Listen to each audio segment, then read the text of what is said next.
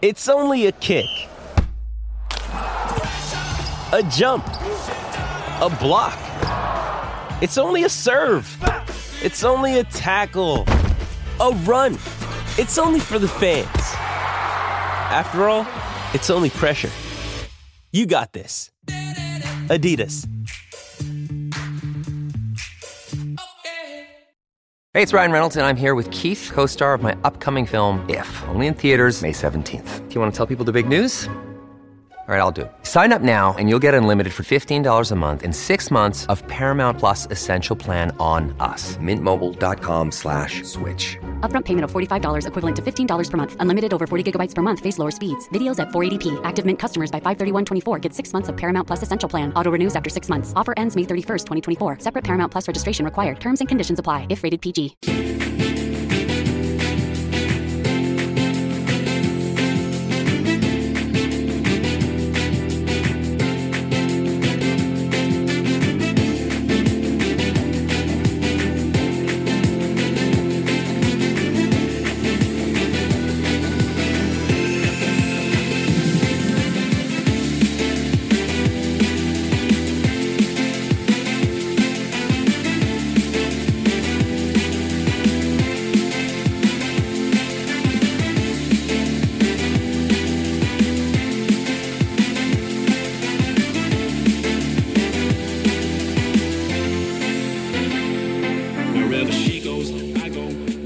Good morning, Izzy, Kempy for breakfast, SENZ. Kempy's away, so you got Ricardo Ball and myself carrying you through the next couple of hours. You got Joe and Neeps and Aroha keeping you up to date with the sport. And it's Neeps' last day today, so we want to send Neeps out on a bang and celebrate his last couple of years, mate. You've been outstanding. I've really enjoyed your time here on SENZ. If you've got a message for Neeps, he's done a great job. We appreciate it, brother. Send it through 8833 on the Temper Bedpost text machine. A big good morning to you, Ricardo. Neeps, how are you, brother? Yeah, I'm good, Daggy. Enjoying my last day. I actually forgot a box of beers to bring in this morning, but that's okay. We'll get to that after the show. It's all about the beersies, mate. I hope you have a couple afterwards and everyone else can join in with you, mate. Appreciate your time. We'll celebrate it throughout the show as well. Just remember, it is Pink Friday, Pink Shirt Friday, and it's they're asking everyone out there to wear your pink shirts to make a stance against bullying. Well, I've gone pinky as I've got my wife's cardigan on my head as a do-rag. I was wondering what that was. Yeah, and I'm wearing a pink shirt. So I've done my little bit today, and I appreciate it, and I hope that all of you are out there making your stance today. Big morning to you, Rick Dog. How you doing? Yeah, good. Is he good? It's been a big morning, all right, without the big dog, Kempy, in the studio, and obviously getting ready to farewell Neeps as well. And keeping an eye, mate, I don't know if you've seen it yet, but the PGA Championship first round is underway. And it's a tale of two rounds for the two Kiwis in the field, isn't it? Because Ryan Fox is leading. Great news. Steve Elker, 9 over through 16. He's last. So we're sandwiching the leaderboard. Put it that way. Sandwiching the leaderboard at the PGA Championship is. Good to see, though. Foxy with a 2-under start. I think there's a couple more holes left when I last looked, but must be a difficult course when you're only 2-under after the first round at Oak Hill. Rory McIlroy, I went and had a look. He's 3 over. Then I've looked at Colin Morikawa. He's even. But Ryan Fox, look, I can... Oh, sacrifice my multi if Foxy goes on and wins a major, because I predicted at the start of the year when they said the Oracle, if you had one thing that you can predict this year, it was Ryan Fox to win a major. I hope I don't put the hoodoo on him, but he's got a good start, Rick. Yeah, well, good start. He's actually picked up another shot, so now he's 3 under. So he's 3 under, so he's actually got the outright lead by a shot through 15. So he's got 3 holes to play, see if he can extend that lead. But yeah, good start for Foxy at the PGA Championship is, and a good way to start the weekend as well, isn't it? Because today's officially the first day of the weekend. Is that how it works? It is. And I'm going to play golf after this, so I'm going to go and get some inspiration from the one and only Ryan Fox. Well, I wondered what you were going to say there, is because I know the answer to this question, but tell us who you're going to play golf with today. I'm going to play golf with Kieran Reid. Yep. And Rito's actually coming up on the show after 8 o'clock. And going to play golf with Richard McCaw. Going to have a hit with her. I just thought I'd just get the old fellas out of their houses. They've got young kids. Ricochet's got 3 daughters. I thought, look, it'd be a good time to have a catch up with the boys. And Ben Dormer as well. And if you don't know Ben Dormer, he runs the Willows cricket team down here. And if you haven't heard of the Willows cricket team, they bring a lot of old past cricketers, everyone from all different walks of life, and they play at a place called Loburn. And they go around, they raise money for chosen charities, but they go and play like Otago First 11s, your Kings First 11s. They travel. Kind of like a Barbars, are they? Yeah, pretty similar. And they travel down to Christchurch, and I think Ben Dormer and co, they do a lot of the funding for it to allow these kids to travel, and they play against some of their childhood heroes. I mean, when I went along, Richie usually plays quite a bit. He's really good friends with Ben Dormer. When I went, Kyle Jamieson was meant to play, but obviously his back niggles. And I was meant to play, but look, I'm just in no good a nick, so I pulled out. So me and Kyle Jamieson were on the barbecue. But there's been some absolute champions, some current players that play provincial cricket. They get to take on these kids. So it's an awesome organisation that do some good work. So, yeah, that's me, Ricardo. Mate, that's all not good. Name dropping. Not name. No. Well, I asked, mate. I asked. Actually, Tony Kemp could have had a lie-in today, but no. There's obviously his body clock's working on him because he's already texted twice into the text machine. This one, oh no, poor Foxy. Izzy, shut up, mate. Oh, Kempy, you're up, man. I miss you, brother. I miss your heat coming through the airways. What are you doing? What is he doing? What is Kempy doing? Just wanted a day off? Well, yeah, a couple of days. I think he's back Tuesday. So I think he's got a long weekend in the necky, I think. Why? Yeah, why? Yeah. Why? Tell me why, Tony. Tell me why. He's had 4 days of me in studio. Maybe that was enough. Oh, mate. No, we can handle you. We can handle you, okay, Rick Dog. It's just that Tony Kemp.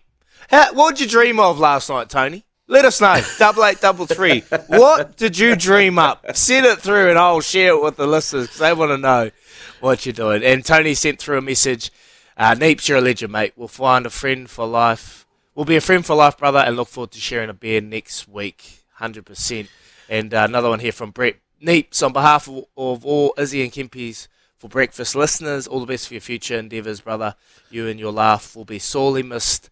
Take care. So there you go, Neeps. Thank you, Brady. Thank you.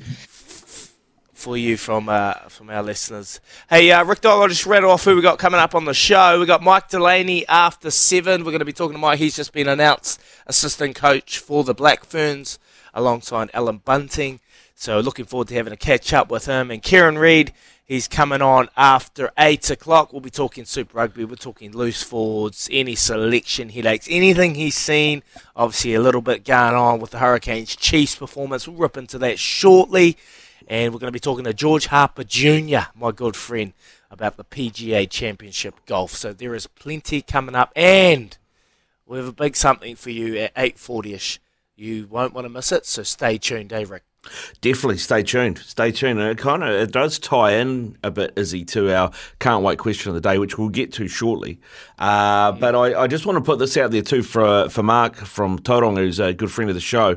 He says, Morena lads and Araha, I now need 2 golfers for a charity golf game. I am Hope at Whitford Park today. Need to be there at 11. Do any of you fancy yourselves or any of you listeners want to play? It's all paid for. All you need to do is show up. Hopefully Brett from Huntley has the day off. Even Ken, though you support the Blues, if you can handle playing golf with Crusader supporters, come along. So text us in if you can make it, and I will put you in touch with Mark from Tauranga, who's up here in Auckland to play at Whitford Park for the I Am Hope golf charity as well. Beautiful. Yeah, head along. I am Hope doing some good things, raising some money. I think I'm actually doing something. Amelia Kerr does a lot of work with them, and she's reached out to go on and do some video sessions and just talk about my kind of journey with mental health. And next Friday, Crusaders are doing the inductee into the Hall of Fame, and the chosen charity is I Am Hope, raising money. So Crusaders alumni there. it's like an immortal night. The Brumbies have done it for years, and you go along to this big lunch, Rick, and you have a lot of auctions, and they induct an immortal into the group. Now, when you think of the Crusaders, you think of the guys that have played a hell of a lot of games, but the ones that genuinely made a difference. If there is one, I don't know who's going to be inducted into the Hall of Fame, but you could have a genuine guess. If you're going to have a guess, who would be the first off the Crusaders list to be inducted? And with this, I think there's talks of like a Crusaders walk through the city. Oh, yeah. To the new stadium. That's cool. They're going to have statues and bronze statues of past players. So when you walk to the games, there'll be something like that. I'm hearing something like that. Who rattles off your mind when you think of that? Well, I kind of think, the obvious thing, people will go DC or Richie because of their profile, but they didn't probably play as many games for the Crusaders because of their All Black commitments, right, and things like that. So I reckon it's going to be somebody who's a bit more of a unsung hero, if you like. I tell you, I could be. It's probably not him, but it's going to be someone like Wyatt Crockett, I reckon. Guy's got over 200 appearances for the Crusaders. Someone like that. Yeah, I think you're on the right track. No doubt those players will be recognised, and no doubt that maybe in time they might get it. But I think this is going to go back to 1996, 97, Ooh. when they started. The players that really made a difference, like I think it's Stu Lowe. I think he was Crusader number 1. You think of the Blackhatters that started this, the Hammets. Like, there's just names that can rattle off, and I don't know what the criteria is, but next Friday, we'll have a guess. Caleb who's Ralph going to be inducted. Ralphie, yeah.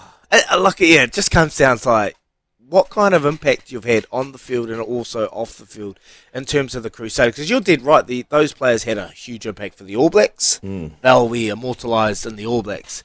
But for the Crusaders, this is about the Crusaders, and it's got nothing to do with what they did in the black jerseys. It's what they've done in the red jersey. So it's a big night next week, Rick Dog. It's going to be enjoyable, and I'm hopefully going to head along. I've got my surgery on Tuesday, and I think I get out Friday morning, and I might just limp along on my crutches and have a catch up. Kempy, can you just leave the text machine alone, please? Because I can't fly like an eagle when you pelicans are always on my shoulders.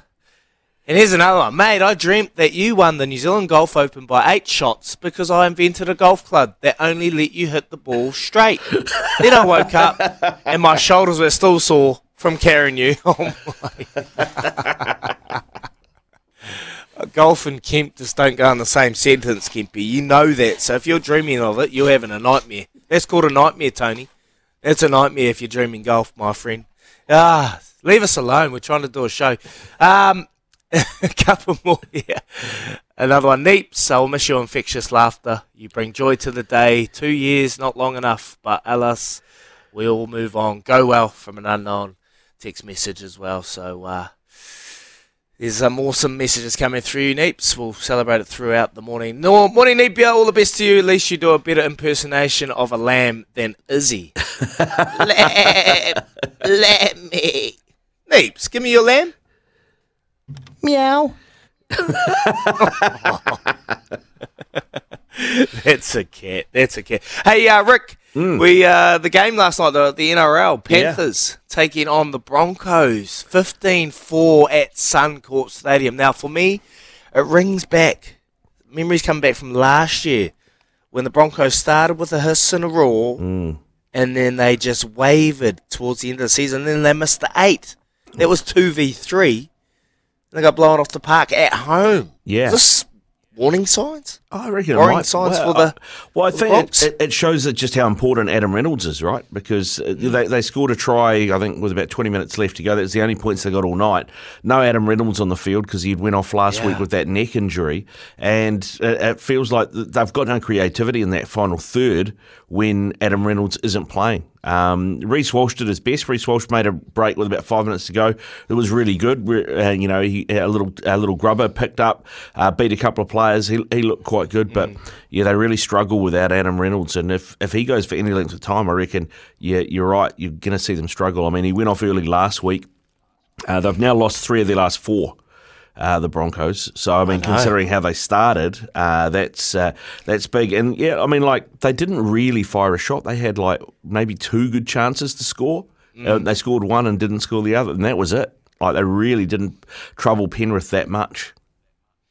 On the flip side, Penrith, the tired-looking Penrith, they've got a couple under their belt the last couple of weeks. People were riding them off only 4 or 5 weeks ago.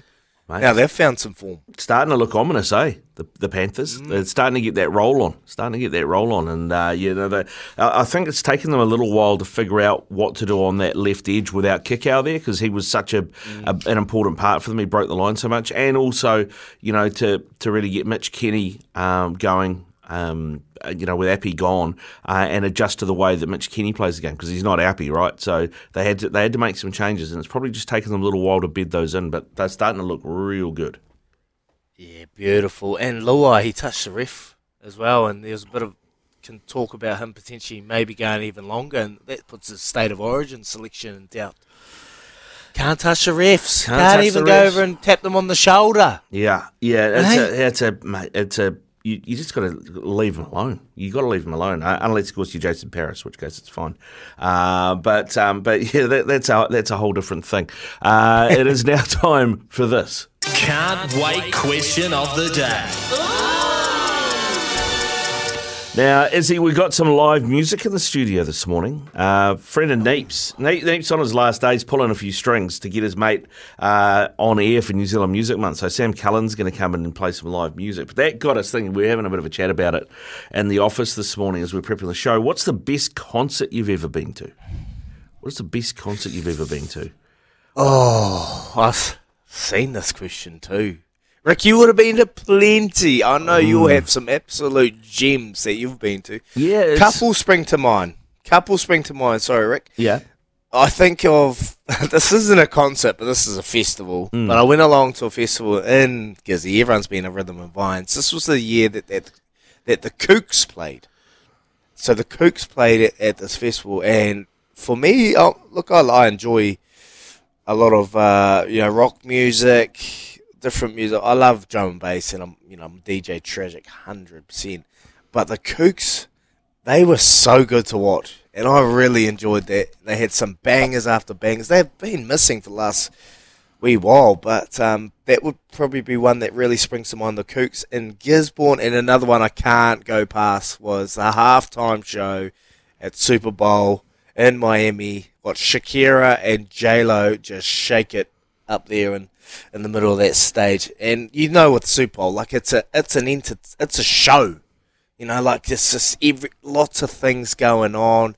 And you had the dance crew from Auckland that were actually the backup singers, so it was quite good to get that Kiwi feel. But for me, that would probably be one of the ones that really stand out. For you? Yeah, so many. I'm trying to think of ones that people will know, but mainly because I go to watch a lot of stuff that maybe isn't as well known. But your shirt would have been good. Yeah. I've seen Metallica 10 times over the years. So I saw them in Belfast a couple of times. Seen them in Aussie a few times. Seen them here, of course. They always put on a great show. I did see Guns N' Roses on the Guns Over New Zealand tour, which was the tour they did in 1988. So I was 16, and that was the Appetite for Destruction tour. I saw them on that tour when they first came out. That was mind-blowing. That was a mind-blowing show. Wow. Probably, if I have to pick one, though, I saw Pantera at the Logan Campbell Centre on the Far Beyond Driven tour. And I was in the pit the entire gig, and it was just relentless. And I was just never been so mentally and physically invested in a show as I have in that show. Came out of it, Izzy, and I had like the old Levi's 501 black jeans on.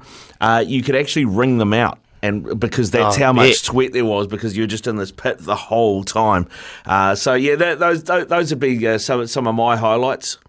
Sweaty mess. A sweaty mess. I can picture it now, Rick. That describes me in more than just that night, generally, just quietly. But what about in the kitchen, Neeps? It's your mate Sam Cullen that's going on. You're a big music head. What do you got? Oh, yeah, there's definitely a few that spring to mind. The most iconic one for me was going to see Liam Gallagher at Spark Arena, obviously formerly of Oasis. But he got onto the stage, and within 4 seconds of him taking the stage, he was already swearing at and abusing the audience. So I thought that was absolutely fantastic. Excellent, because that's what you want. That's what you want. There you go. Get your text into us. 8833. That is the Tempera Bedpost text machine. What is the best gig you've ever been to? It's a nice, easy one on your Friday. Our can't wait question of the day. We'll hear Joe's answer after this. It is 6:23 here on Izzy and Kempy for breakfast.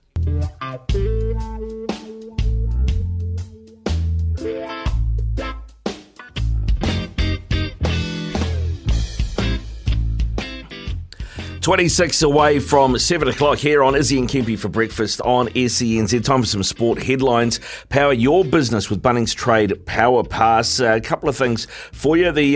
Nathan Cleary and the Panthers inflicted a 4th defeat of the season on the Brisbane Broncos last night in Brisbane. The Broncos, who were missing playmaker Adam Reynolds, could only muster a Selwyn Cobbo try in the 58th minute in response to a dominant Penrith performance. Kevin Walder's men now sit 3rd on the NRL ladder.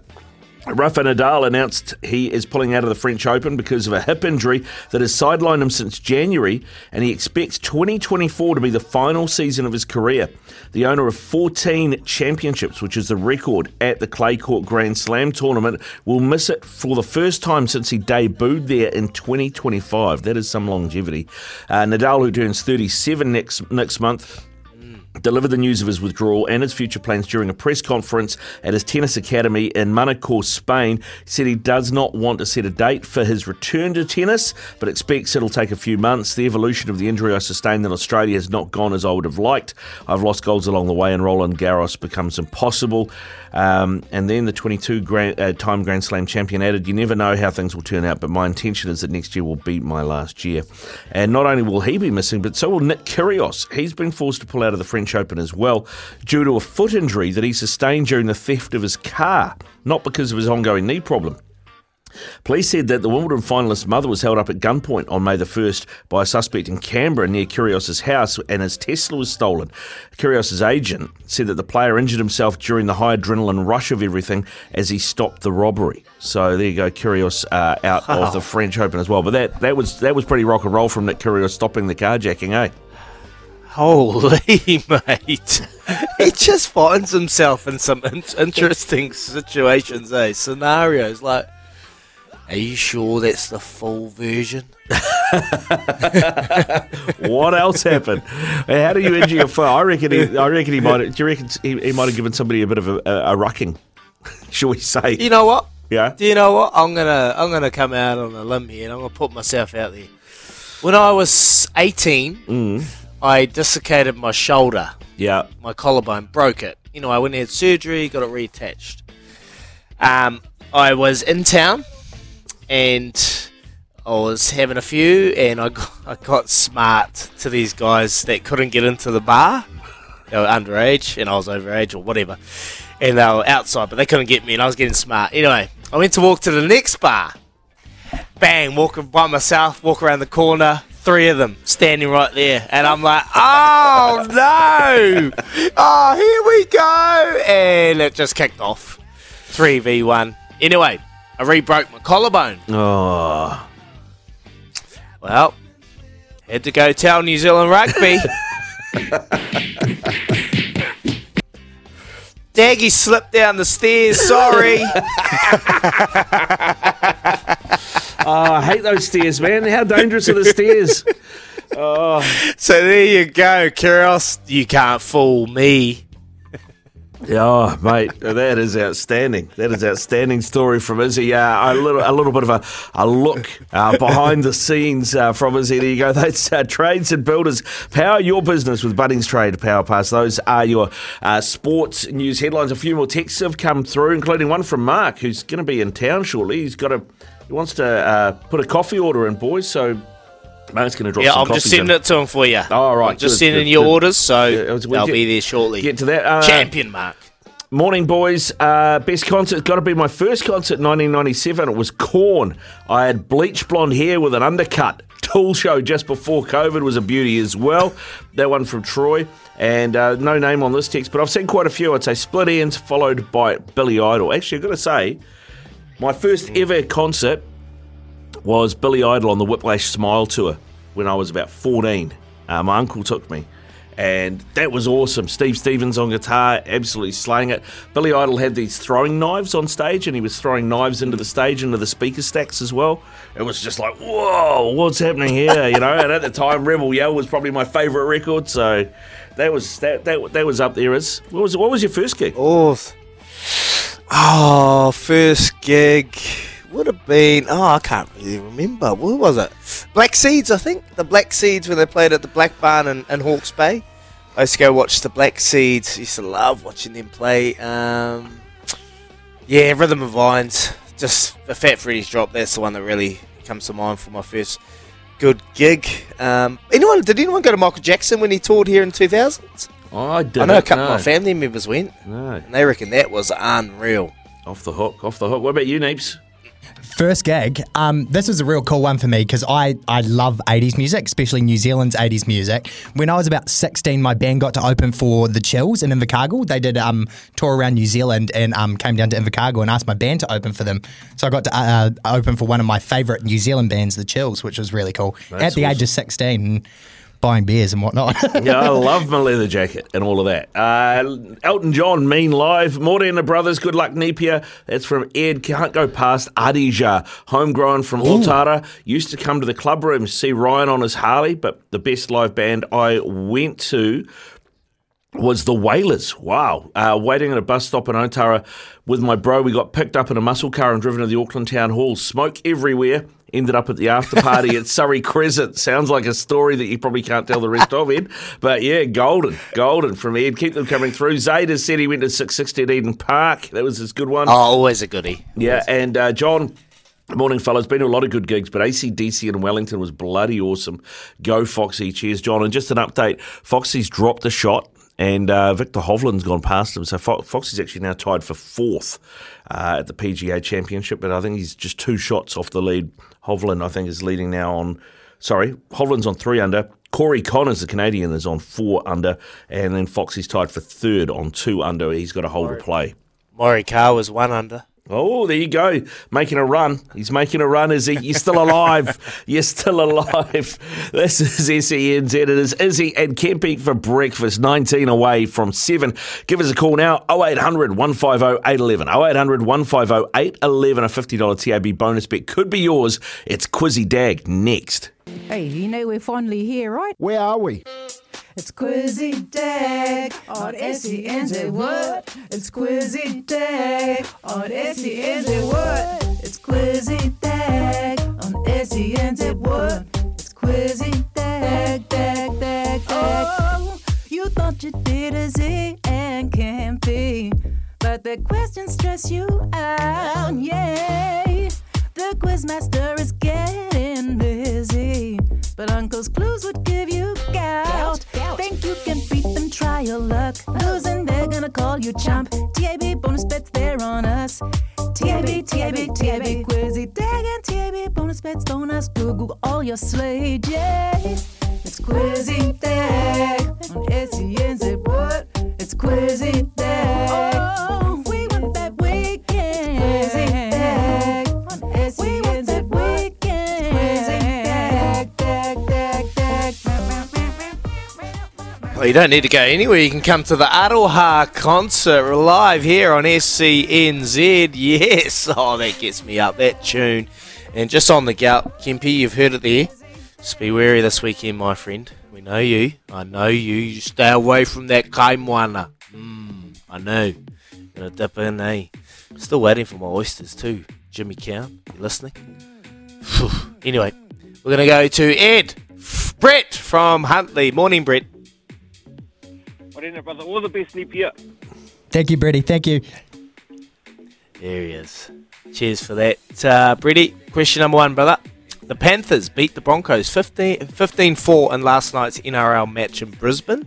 How many points did Nathan Cleary score? Oh, right. Well, I didn't watch that. Let's have a guess, bro.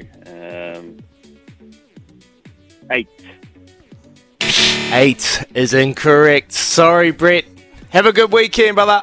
Appreciate it. Ed from Tolaga, good morning. Morning, bro. I remember Norman Berryman, man. I played against that fella. Sure. Had a few beers with him too after the 7.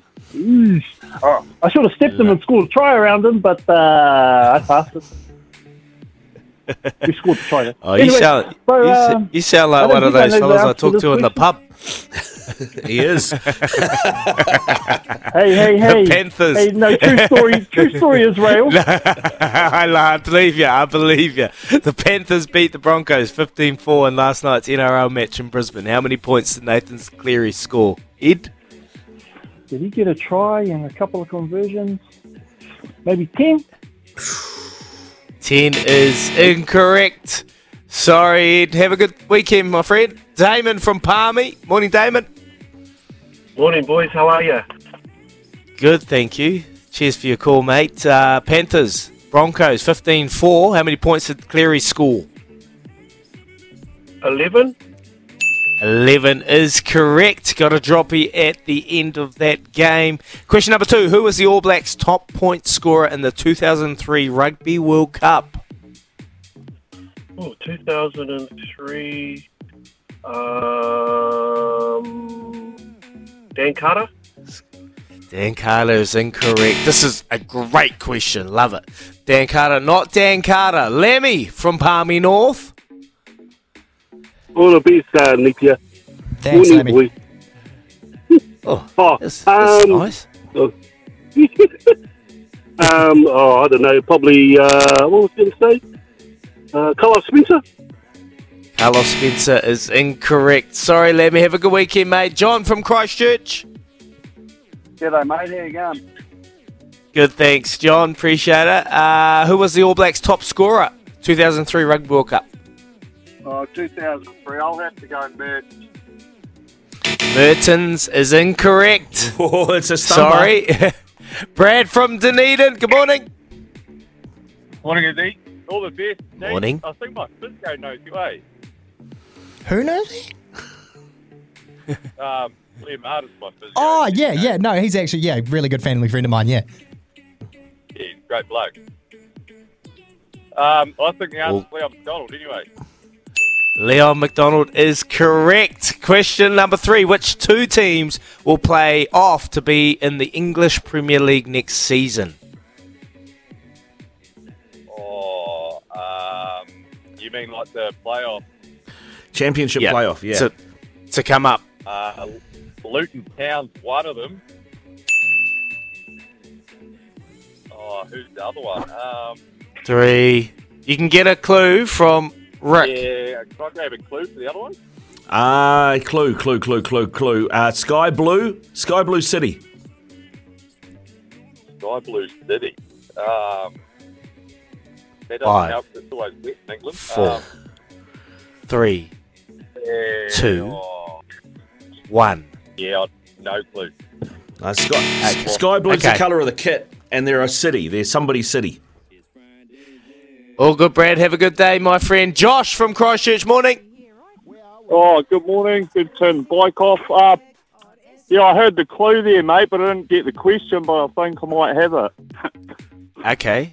Which 2 teams will play off to be in the English Premier League next season? One's already been said, Luton Town, and there's one more. Man City.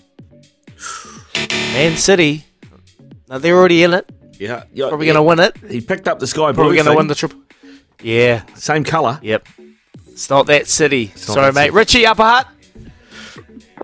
Yo, go Coventry City.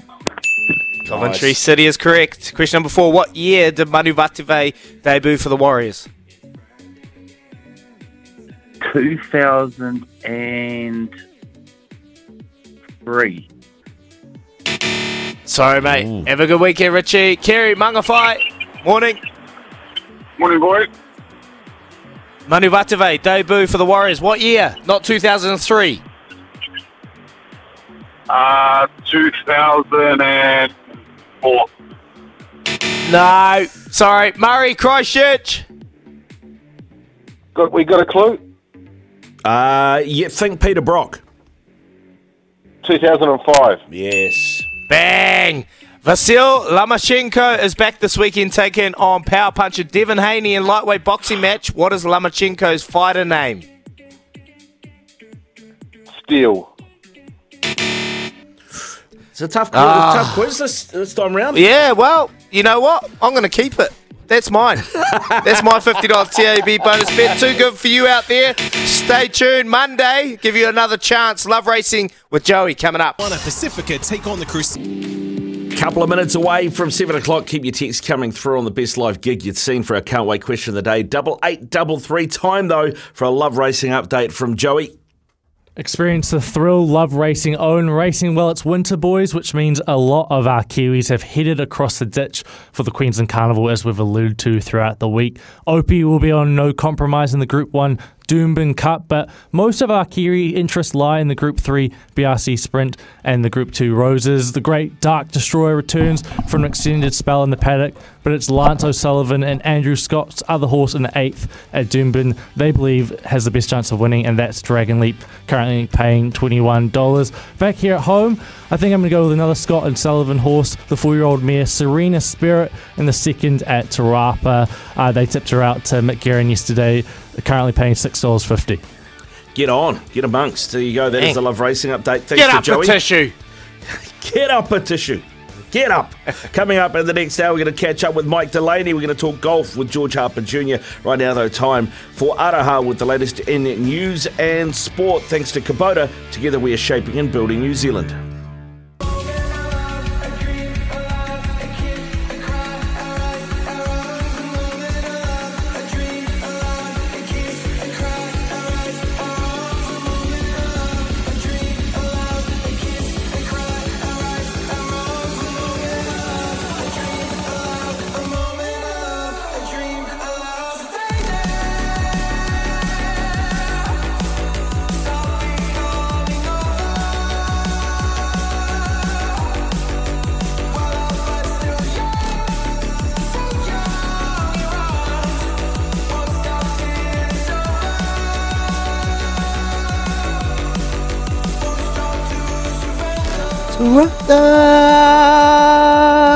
Oh, that just gets me warm and fuzzy on the inside. It's so good. Oh, so good. If you remember, one of our starting songs was Sweet Deposition, Temper Trap. Well, that's a remix to it.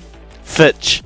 And it's one of my favourite songs. If you want to start, if you're just feeling a little bit down, play that. Gets me back in the right mood and gets me going. So good. We're going to be talking rugby shortly with Mike Delaney. He's obviously been announced assistant coach for the Black Ferns. We're also going to be talking to George Harper Jr. George Harps, he's doing some great work overseas. He'll be all over the PGA Championship. And then after 8, Kieran Reid. So a big couple of hours coming up. But we're going to have a chat to my good friend, the coach, the everything. The Black Ferns Sevens continue to dominate the world stage, winning yet another series title in Toulouse last week. The focus will now shift to the 15s game with a test against Aussie just 1 month away. Mike Delaney is one of the team's new assistant coaches and the Steamers legend. Also played for the Crusaders. Let's not forget that. So he's got a foot in both camps, Crusaders and Chiefs. Big good morning to you, Mikey. Miles, how you doing? Yeah, good, mate. How are you? Really good, really good. Appreciate your time coming on the show. You got plenty of time on your hands, so I'm always up and about, ready to rip into another big day of mahi. You wouldn't know what that is, but anyway, it's all good to have you on the show. How you doing, mate? Yeah, good, mate. No, all is well. Just preparing for the camp next week in Wellington, which should be good. So get girls together and then, as you say, prepare for that test, that Aussie test. Mate, was this always something on the cards? I know you jumped into the coaching role. You've been with the Steamers for a couple of years now, and this Black Ferns opportunity come up. Was this something that really you were hoping to get, or just come by chance? Yeah, it's an interesting one. It was sort of, obviously popped up, and I'd sort of been involved with, obviously, with Bad Plenty for a while, and I was pretty keen to get into something. It was an exciting opportunity to grow that game, especially with what happened over the last year, and just a really good opportunity, and to be involved in a national team, it's pretty cool, and with the ability to potentially go to World Cup and do something pretty special there again. So it's a pretty exciting time in the female game. So yeah, jumped at it. Mike, the NPC is a great grounding game. That's where we see all our players at Super Rugby come through. What about for you as a coach? What did you learn in your time in charge of the Steamers? How did it improve you? Oh yeah, it's massive. It's just a different thing. You have challenges. Players being all over the country and then coming back, and then not getting too much time with them, and they're usually pretty banged up by the time we get them. But it was definitely a challenge coming from a player into that coaching role. Especially, with players that I play with and then having to coach them. But it's a great ground to learn, and it's a pretty, during that season it actually gets pretty full on, and things can get pretty, under the pump, depending on how you're going. But I had some pretty good coaches around me, and also Clayton McMillan playing a big part in my early days of coaching. Mate, like we're looking at the women's game at the moment. It's absolutely flying. You got the Sevens, Blackfern Sevens going on, getting another title. They're looking dominant in their sport. You got Super Rugby Aupiki, who I thought went extremely well this year, and then you got Farah Palmer Cup. So are you happy with the depth in women's rugby in New Zealand? And for you, what are you looking for in these players when you are making your selections? Yeah, I suppose it's definitely growing. I know Bunce is she's trying to get more and more competitions and time with the girls to make it. It's really hard with these athletes trying to work and whatnot, and then also try and be a professional athlete. And I suppose it's just that shift that we can see with the Sevens now, with being that central program, and that takes time. So I think this is something that's going to take a bit of time to get going. And the challenge is just finding that depth and that pathway and opportunity for these girls to put their hands up and be in a position where they can actually spend time as a full-time athlete and see those shifts that we need throughout the year, and not just in small comps. Yeah, what are those conversations been that you and Alan have had with the rugby union? Because having talked to a few of our Black Ferns players, there is they love the Super Aupiki competition. I think there is a little bit of a feeling that it's not quite big enough. They want to play more at that level. Yeah, from my understanding, I think we're trying to get more out of that in terms of that competition. You're just seeing now with the Six Nations stuff overseas and the competitions that they have. It's important that we stay close with that. Can't get behind. They've had some quality competitions over there and overseas in Europe and whatnot. And hopefully, we can grow the game here with more time coaching them, or more time within campaign to actually grow and learn, and it's just finding that depth, and then what next. There's been a lot of talk. I think back to when Wayne Smith took over the team about female coaches in the environment as well, and about how coaching women can be different to coaching men. How have you found it so far? Have you noticed a difference? Have you had to change anything that you do? Can't spray them. No. What's that? Can't spray them, you grump. No, I'm not going to try and. I actually haven't found too much different. The girls are really good. Like, the first sort of week and Wellington a few weeks back, and willingness to learn. The professionalism was awesome. Asked a lot of questions. Really want to get into the game and understand the game better. So there's some differences. It's a bit noisy around the dinner table when the dinner comes out, but. Other than that, I'm training an athlete. I'm not training a male or female. It's a rugby player who's trying to get better. Yeah, beautiful answer. And just, you spoke about challenges in one of your answers before. What are the challenges that you see to be able to continue on this momentum kind of we've put a stake in the ground now. What do you see going forward to really evolve this game? Well, I know there's only a limited amount of test matches for the Black Ferns. Would you love to see more? Oh, it'd be great to have more. It's the challenges with the competition, as you say, being so short. Probably the other challenges around trying to get it. Also within the hubs within New Zealand, we've been pretty active around going to Christchurch, getting all those girls, having North Island sort of camps, and just being able to fit that in and regular touches around training time and detail and keeping an eye on, everyone, that we're heading in the right direction and we're fit and strong and we're growing our rugby. So it's just trying to find that time where we can get regular touches and make sure that we're growing the whole time. It's pretty hard to keep an eye on everyone with all the girls being spread throughout the country. What about the difference between coaching, say, week in, week out, if you like, in an NPC type competition, or versus a national team where you've got to wait for your windows before you can coach? Is there a little bit of that? Do you get a bit of an itch that you need to scratch to be coaching week in, week out with a game on the horizon, or how does that work for you as a coach?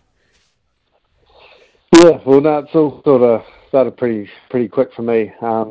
With taking on this role, as I said, pretty excited to get into camp next week and have a really good quality week. But yeah, we get around the girls throughout the week, so we're essentially coaching throughout the week. It's just no game in the weekend, but there's a lot that goes on behind the scenes. And, so we had the Hamilton girls over to the Bowpenny region yesterday, and had more up in Auckland, and then had Wellington go down to Christchurch the week before. So it's just trying to make it all work. Logistics can be a bit of a problem, but as you say, it is a little bit different. Not coaching week in, week out with a game in the weekend, but it's about, just for me, really growing our skill sets and fitness and ability to move quickly and make good decisions and grow that over time. So hopefully those little touches can enhance the ability for those guys to do that.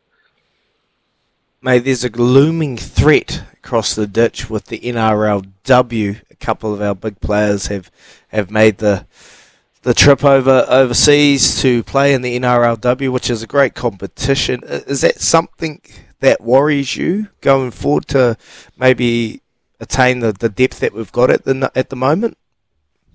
Yeah, I suppose it's to the men's game as well. But yeah, I suppose that's obviously a threat. But we just have to make an environment and a place where players want to play here, and not see that as an option. But like anyone, everyone wants to sort of make some money and do that, and we can deal with that. And that's on us to build depth and create competition within the squad. And if that's something that you choose to do, and it's better for yourself for your personal reasons, and that's cool. But we want to create an environment where you don't want to leave and create something pretty special. And there's always going to be that older athlete that wants to sort of head overseas and maybe get some cash before finishing up. But, every case is different, and, we can't just hold people back. And, if it's something that they want to do, then that's cool. Mate, you've secured your role with the Black Ferns, and it's great to see. But a couple of big roles have come up over the last couple of months. Were you itching? Were you thinking, scratching your head? Maybe. Mike Delaney, head coach of the Crusaders. Oh, no, mate. There's way too much work there. I don't know. No, I'm still learning, and, I'm in no rush to be in any of those kind of positions at the moment. There's some really good people down there. Obviously, I'm sure they'll be fine, and all the other teams that seem to be creating positions. But no, I'm pretty happy with where I'm at the moment, and I'm sure they're very well sorted in those areas, and pretty exciting, I suppose, for those coaches to get involved and step up and take on those teams with a pretty good record.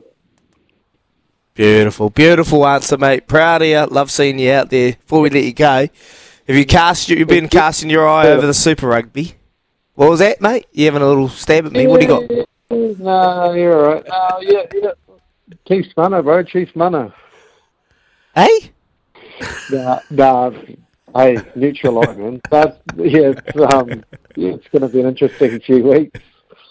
good to see a bit of competition there. I hope you must be. Are you all right? Are you coping all right? Yeah, I'm fine, mate. You got more teams in the NRL on your back, mate. You're Highlander, you're Chiefs, you're Crusaders. Are you sure you know who you're picking? Oh, man, I couldn't care less.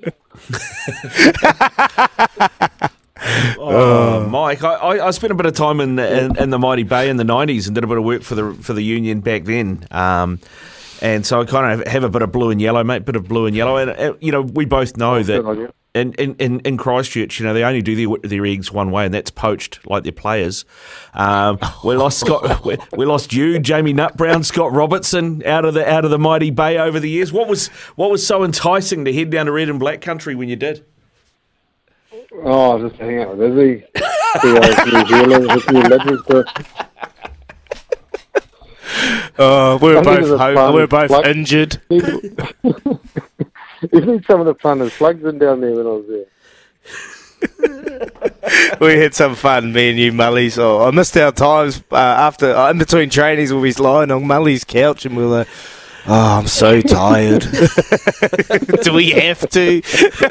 Just having a good old time. Mullies, Skip, appreciate your time, mate. Thanks so much for joining us. Well done, and I'm very proud of you, mate. I think you're going to do a great job. Alan Bunting and co, you got a great squad and a great coaching depth, and good to hear your voice, brother. Thanks so much for joining us. Catch up, mate. See ya. Thanks a lot. See ya, Skip. There we go. Super Boot Mike Delaney, as we used to call him in the Bay is. Oh, man, he was a phenomenal player. So good. And I remember he made his debut for the Crusaders, and I made him come back from injury. We were playing the Sunwolves. And wow, I just watched him just tear the Sunwolves apart by himself. It's so good. He is like your mid-30s. He just read the game so well, eh? Yeah, read the game really well, really decisive. He had a really good mind, a great rugby mind. And what I loved about him, one of the reasons he came down, we had first fives, but probably young first fives. He came down and he just provided them with so much experience. The way he spoke in training and in meetings, you just sit back and you listen. This is Mullies. He only played one test, One test. He was in a position that was hotly contested, but should have played more. But, yeah, good to hear my good friend. Mate, I'll tell you, I mean, if he had been born in any other country, he would have played a hell of a lot more Test rugby, I think that's fair to say. Keep your texts coming through too, 8833. Our can't wait question of the day has been, given it's New Zealand Music Month, it's Neeps' last day. We've got some live music coming up in the studio later. What's the best gig you've ever been to? 8833, the Temper Bedpost text machine. Morena boys saw Motorhead in Napier in 1984. Unreal. Marcia, you got your hearing back from that yet? Jeez, I saw Motorhead at the Town Hall back in the early 90s and one of the loudest gigs I've ever been to. Scott in Tirarangi, he says first gig, Twisted Sister at the Logan Campbell Centre. I want to rock. We're not going to take Motorhead. I can't get past Motorhead. And this one from James. This one from James. I got to see the Foo Fighters live the day before the big day out in 2003 at a club off K Road. A full set with about 300 people. Epic. I was at that show. That was at Galatos, and it was rammed. Like you literally couldn't move, but it was an epic show. And they had Jazz Coleman from Killing Joke come out on the at the end. They did a Killing Joke cover with Jazz Coleman too, which was just absolute magic. Yeah, that would have been cool.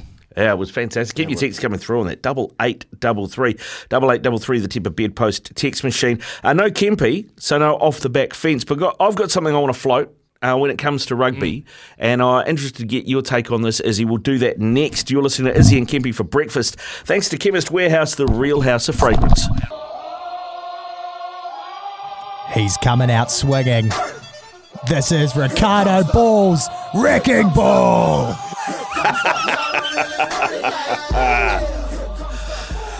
Yes, it's not quite off the back fence, but I was thinking about this yesterday, Izzy, when Kempy was talking about where the state of where rugby is and the drop-off in players and things, and I was talking to Gordon Simpson, who's co-host of Hurricane Valley here on SENZ on a Wednesday night, and he said, he comes from Rosmini College, which is on the North Shore in Auckland, which has always been a big rugby school, and he said to me that a couple of weeks ago that beginning of the year when they were taking registrations for what sport you wanted to be involved in, said there was about 380 kids signed up for basketball, 70 signed up for rugby.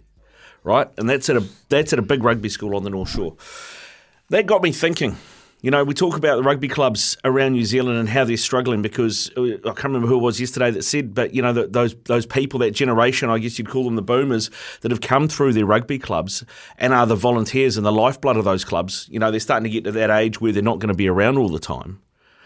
Because that rugby cut off now, the deal that was done between schools and New Zealand Rugby a few years ago, that basically from under 13s through to about under 17s, under 18s, doesn't exist at club level anymore, right? Because they all have to play for the school. And that, I think, is what's killing our rugby clubs, right? Because if you have those kids playing 13, 14, 15 years old at their rugby clubs, they're there every weekend, they're there with their parents, they're there with their grandparents, and those are the people that are going to be the volunteers. Those are going to be the people that are putting money over the counter at the bar or at the tuck shop or any of those things, and those are the people that are going to keep those clubs alive. And the other thing is, you know, I mean, I know that most schools outside of the first 15, if you're not first 15, you're nothing, right? And how much drop-off have you got there? You don't get that in clubs. Sure, you have your top sides and your other sides, but having a scenario, a culture and a place of belonging, like a club that has that, then you keep those kids, whether they're playing under 85s, where they just want to run around with their mates, you keep those kids involved. It's easy to drop off at school. If the club with the family's involved, it's easier to keep them there. I reckon New Zealand Rugby really need to look hard at what they do with schools and what they do with clubs and how that 13 to 18 demographic is looked after, because I think it's failing not only that demographic, but it's also failing the clubs. You're 100% right, Rick Dog. Like, it's all about inclusiveness, and you know, the parents want their kids to be safe, and kids want to feel safe. And at the moment, you've got different shapes and sizes that are playing in the same grade, and these younger kids, they're not going to want to be a part of that because they're just worried, they're scared. You know, like, it's just part and parcel. So we've got to come up with ideas and innovation from schools. They've taken away inter-school rugby. It's all done internal. You know, I remember every Wednesday we used to travel to another school and take on another school, like a Raureka in Hawke's Bay. Like, it was awesome. And so there was a lot of opportunities to play for your school in different grades, and then there was opportunities to play on Saturday with about 10 under 12 teams. So there was a lot of different opportunities for these kids. At the moment, they just don't have that, and that's because the numbers aren't there. And why aren't the numbers there? Because parents, and, you know, basketball is growing so much in this country. NBL, the ANBL, you know, the NBA, it is in our minds, it's on our TVs everywhere you look. So kids want to be a part of that. How do we continue to grow this? We've got to find ways to encourage these kids' safety, to ensure that they are safe when they're doing the sport, and you've got to give them opportunities to be able to play with people their same size and their same ages. So it's the biggest question that we are fighting at the moment. How do we encourage? New Zealand Rugby have gone out and they've done their under 85s competition, which I think is phenomenal. I love watching that, and I think it's got so much potential, but they need to continue that. And how do they continue that? Maybe evolving different leagues, different weight divisions, something different, just to really encourage these players to go and play for their club. And you know, the Carisbrook Pigs, they've been winning it for the last couple of years. It's been so good to watch. So I'm hearing what you're saying, mate. It's a big challenge that we're facing at the moment. Yeah, 100%. And I know Joe from Izzy wants to chip in with this one. Welcome to the show, Joe. How's your Friday? Yeah, good. But overcast here in Gizzy, boys, so can't go for a dive today, but all good. Now, just listen to your chat there, Rick Dog. I think you're right to a point, but I think now in 2023, there's so many options that weren't around when I was a kid. I mean, I've got 5 kids, right? And they all play different sports, but boys don't want to play rugby anymore. You know, they don't want to come along to the club.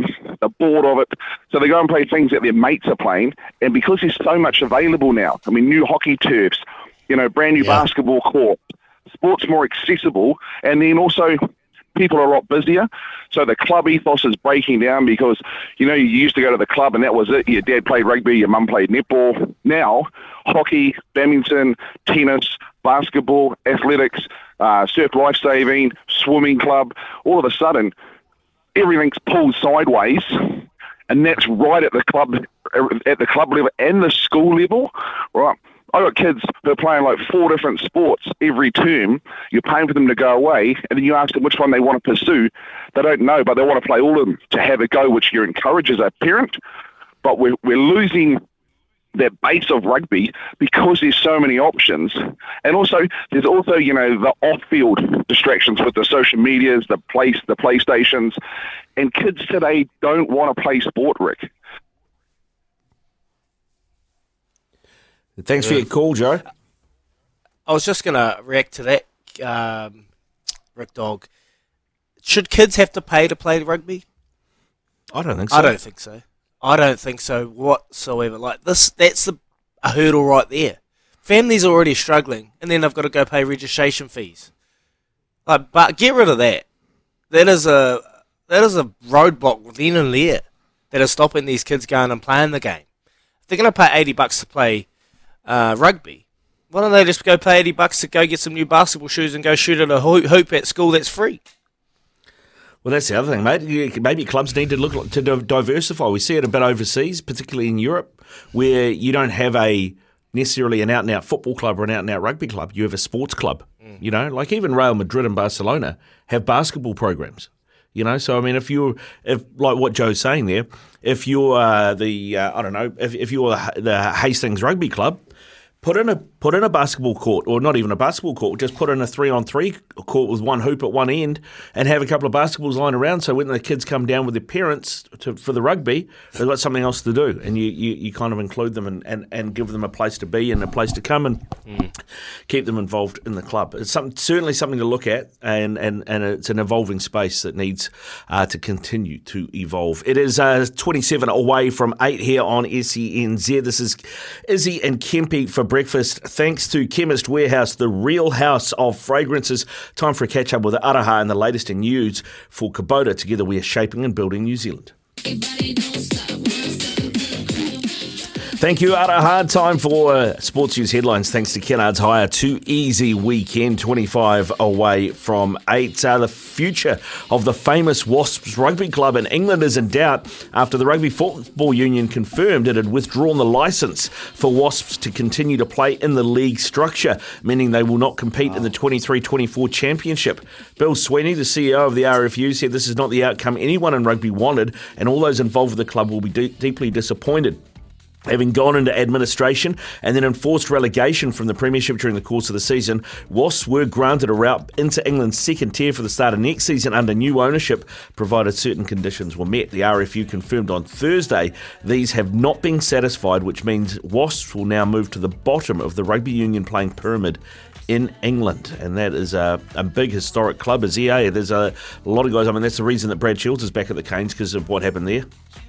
Oh, it's crazy. It's crazy to think. Like, they were just one of the dominant powerhouses of world rugby, and now we're at this situation. Oh, it's scary times, Rick. It is scary times when you see a club with so much history that is just going under and just going to vanish. Yeah, just going to disappear under the waves. No such disappearing act for Mitchell Moses, though. The Eels star halfback has officially extended his contract with the club, ending months of conjecture and speculation. Been reported for weeks that Moses would elect to stay at the Eels. He himself has said he's already agreed terms despite a shaky start to 2023. The Eels have finally ended all that speculation over the 28-year-old's future, locking in a 3-year extension that keeps him at the Eels until at least the end of 2026. There's also a 2-year option on that contract, which will see him remain in blue and gold until the end of 2028, which as an Eels fan, got to say I'm pretty damn happy about. And finally, in some football news, Jurgen Klopp has been punished for comments he made to the media about a referee, Paul Tierney, following Liverpool's dramatic 4-3 win over Tottenham at Anfield in April. He's also fined £75,000 and has a further one-match touchline ban suspended until the end of next season. Liverpool boss Jurgen Klopp has been suspended from the touchline for this Saturday's match against Aston Villa.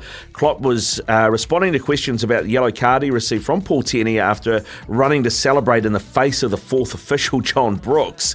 We have our history with Tierney. I really don't know what this man has against us, but there has to be a problem, but cannot be true. So Jurgen Klopp getting punished for, we talked about hands on the officials. I don't know if you saw this, Izzy, but he literally ran from the dugout into the fourth official's face to celebrate the winning goal on the sideline. Oh my! And he's the manager. He's not even one of the players. What a leader. What an example you set for everyone out there. Hal, £75,000? Yeah. Change for him. Yeah, mate, drop in the bucket, Just change, isn't it? Drop in the bucket. Kennard's higher, too easy weekend. 2 days higher for the price of one visit a brunch today. T's and C's apply. Those are your sports news headlines. We're going to catch up with George Harper Jr. shortly, and we're going to talk golf. The PGA Championship is well underway, the first round, and there's been some great success for Kiwi Ryan Fox. We'll find out more about that next here on SENZ. Izzy and Kempy for breakfast. 16 away from 8 here on SENZ. Izzy and Kempy for breakfast. And a couple of pieces of news before we get to George Harper Jr. To talk some golf. Former Silver Ferns shooter Bailey Mez has called time on her netball career, stepping away from the game at all levels.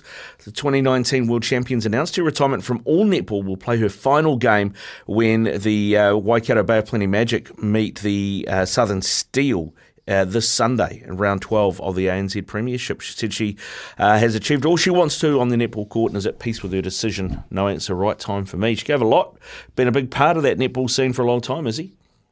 Huge part. Bailey Mez, yeah, she's been a big part of that Silver Fern success over the last couple of years, and it's a sad thing about sport. You spoke about Rafael Nadal. They just bring us so much entertainment and so much joy. You never want it to end. You think of the players I played with and players that have donned the league jerseys over the year that were rattling off yesterday with Liam Hauser in the Immortals Origins book. Like, time, entertainment, but time, it just slowly eats away. And these great players that have given us so much over the years have got to hang up their chosen sport. So Bailey Mez will go down as one of those legends, mate. And, appreciate it. Yeah, we wish her all the best in whatever comes next. And it's not hanging up the boots, but Brad Weber has confirmed that this year is his last year playing rugby in New Zealand. He's hasn't said where he's going to, but he is moving to Europe at the end of this year. He said it's with a heavy heart that I confirm that this season will be my last at the Chiefs. France. It's France, a team that has meant so much Europe, to me. France. And a team that has meant so much to me and the family over the last 10 years. And he's also doing a big drive for that Hawke's Bay Cyclone Relief Fund as well, as he's got a Give a Little page. Just search Brad Weber's Hawke's Bay Cyclone Relief Fundraiser. He's going to continue to drive that through the rest of the season with the Chiefs as well.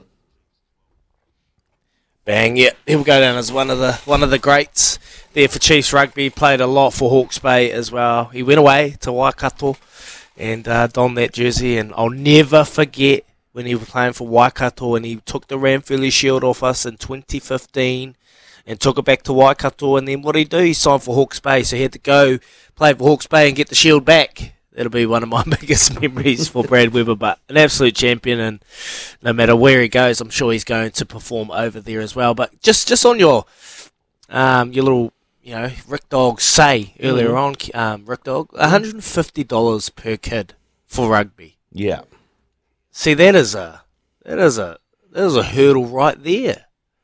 It's a lot of coin, $150 for your kids to go and play a game that they love, mate. I can get the same amount of enjoyment playing with my brothers in the backyard for free. I know there's a lot of these clubs. Look, I just hope that money goes to the right places, but with the clubs struggling so much, it's not. And a lot of these clubs have to do a lot of their own fundraising. I know for my son's team, they got given boxes of chocolates, and forgive me, none of them have been sold. I bought them and I've eaten them. But, they've got to have to raise a lot of their money themselves. So there you go. Just a big hurdle there. And someone's come through and says, Ricardo, you need to be running NZRFU. I've been involved in this level of rugby for 30 years. Our drop-off can be directly tagged to the school, no club. It's been massive. They just don't come back. That is from PJ. And it's alignment with your school to a club.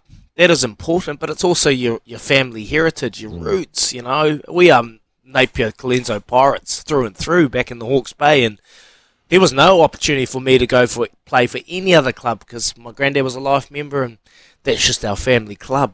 So, but now we're just not seeing it. We're not seeing it at all. So it's a big challenge that they're facing, Rick. Maybe you should get in there. Walk down the hallway, mate. Yeah, well, actually, I bumped into Mark Robinson yesterday. I walked down the hallway to go to the bathroom, and he was leaning on the wall across the hall on the phone, said hello as we walked past. So I'll have a word. I'll have a word next time I see him leaning outside the toilets. That's actually interesting. We're not having any joy with George Harper Jr. When I messaged him last night, he said he was on the tee at Royal St George's in Kent, and he is not picking up at the moment, so maybe he's stuck at the 19th hole. He might be stuck at the 19th hole. But here's an update for you. This is what the leaderboard looks like. We've got a four-way tie at the top. Scotty Scheffler, Corey Connors, Keegan Bradley and Bryson DeChambeau are all 3 under. Bradley and DeChambeau have 4 holes to play. And then tied for 5th at the moment is our own Ryan Fox. He's in the clubhouse at 2 under, tied with Victor Hovland and Sepp Straka as well. So definitely in the mix there, Izzy. So it's been a good round for Foxy. It's a challenging course. It's a really challenging course, and I was just doing some reading on it. You just got to be straight off the tee. You've got to be straight. You can't be erratic. The rough is really thick. You can get some leeway out of the rough, but if the conditions change and it's windy over there at Oak Hill, it makes it very difficult to get to. You got to be good around the greens. You've got to have a solid. It's like every major. You just got to be on, and it's going to be interesting to see what happens. Like, these are low scores. Traditionally in the PGA, they kind of matched to the PGA events throughout the year, so they're relatively easy. You watch that. The last one, Jason Day, 23 under was the win.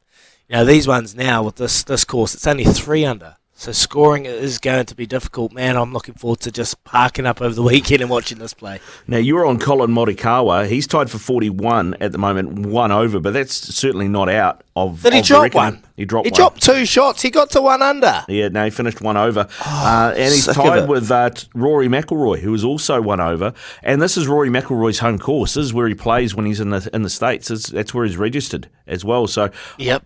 And our punters club that we've got here at SCNZ, it's my turn to put on a multi this week. I had Rory finishing top 10.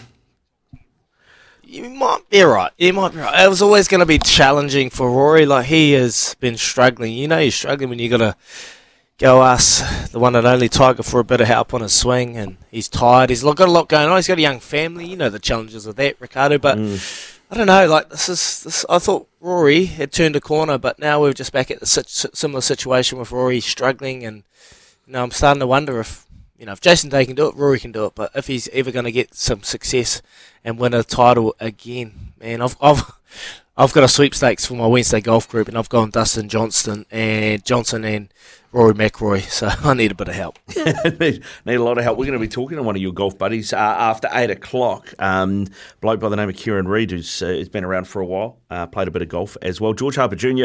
has sent me a number. We'll see if we can catch up with him in the next hour. But when we come back, we're going to announce our prize pack winner for the Chemist Warehouse Mayhem prize pack, valued at $200, thanks to Chemist Warehouse and their friends at Swiss. Keep your texts coming through. You've got 5 minutes to get in that draw. Our can't wait question of the day was around the best live gig you have ever seen, tied into New Zealand Music Month, Neep's last day, and the fact that we're going to have some live music in the studio for you at the end of the show.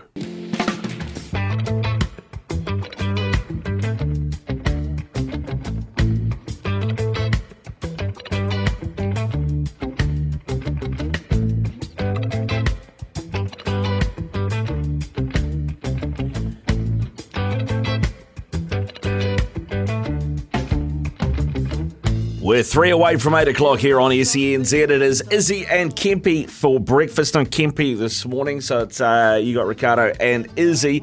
I had a text through, somebody asking how Steve Alker's getting on, because we hadn't mentioned him for a while. Unfortunately, not a great day for Steve Alker. He's finished 10 over, Izzy. I think he's tied for 117th or something. So, yeah, not a great day for Steve. Not a great day for Steve. That's why we didn't want to mention him. 10 over, and it's going to be difficult to come back from that. But hey, golf's a funny game. And I was just having a wee look. Dustin Johnson hasn't teed off yet. Well, he probably has now. He teed off at 7:37 a.m. All right. I haven't seen it on my live update, so watch him. We'll keep an eye out for that. Yeah, he might heat up. So, keep your texts rolling through as well, because we want to talk about our Can't Wait question of the day, the best gig you've seen live, given that it's Neeps' last day. He's all about the music. We've got live music in studio later on this hour, and we're also going to It's also New Zealand Music Month, right? So a great way to celebrate that. We've got this prize pack up for grabs thanks to Chemist Warehouse. It is the Chemist Warehouse Mayhem prize pack valued at $200 thanks to Chemist Warehouse and their friends at Swiss. Chris ran close because he texted through my band saying he'd seen them a few times, but I thought that might be a bit of nepotism there, Izzy, so we leave him out. But I don't know if we can top this. You talk about dropping names. How's this? Richard texted through. I saw Queen in Madrid in 1986. Freddie's third to last ever concert with them. Great viewers. Spanish people are quite short. Oh, that would have been one for the ages. Queen, Freddie Merc. Oh, man. That would have been so... Oh, look, I love that movie. Bohemian Rhapsody and watching it and Freddie Mercury, the master. Absolutely superb. It was one of my earliest memories of music as a kid, is he was going down to a mate's place and having, we did basically sleeping bags in the lounge. There was about 4 of us, and we tried to sit up all night. We were about 12 to watch Live Aid back in 1986. Queen played at that, and that was just a superb evening back in the day when I was a young fella. Congratulations, Richard. We'll get in touch. That Chemist Warehouse Mayhem prize pack valued at $200 thanks to their Chemist Warehouse and their friends at Swiss is all yours. Coming up, Kieran Reid's going to join us. We're going to ask him about his golf game and how much of a shark Izzy is on the course. It's raining. We might even talk rugby. So all of that to come. Here's Araha with the news for Kubota. Together we are shaping and building New Zealand.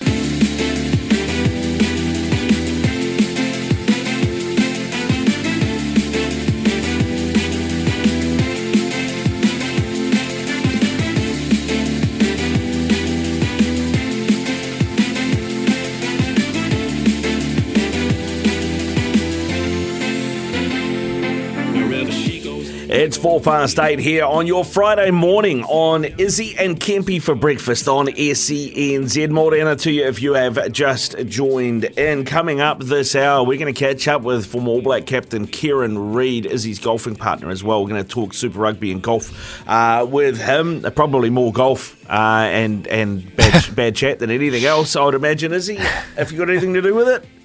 It's raining. It's raining, but I'm going to have to make the call soon, but... I don't know if these boys will play in the rain. Oh, come on. You can't tell me that Kieran Reid and Richie McCaw would pull out a game of golf because of rain. Well, I'm going to play in the rain, but we'll put it to them live on air, won't we? We will. We'll do that shortly. We're also going to have Sam Cullen coming in, who's a good mate of Napiers. He's going to play a song live for us before the end of the show as well on Neat's last day here with the team working out of the kitchen. We've got our Choices flooring poll to do as well. Ryan Fox, he got off to a strong start at the PGA Championship. It had us dreaming. He was leading for a while. He's now currently tied for third. But what title would you love to see a Kiwi win? So here are your options. The Choices flooring poll, Choices flooring spaces for living catalogue sale on now. Would you like to see Stephen Adams or another Kiwi win the NBA Finals? Would you want to see Liam Lawson or someone win the F1 Drivers' Championship? Would you like to see Joe Parker or another Kiwi heavyweight get the Unified Heavyweight Boxing World Championship? Or would you want to, is it Foxy and a golfing major? Let us know. You can head over to the SEN app, click on Izzy and Kempy for breakfast and vote there. View Choices Flooring's online magazine with over 100 inspiring pages at choicesflooring.com.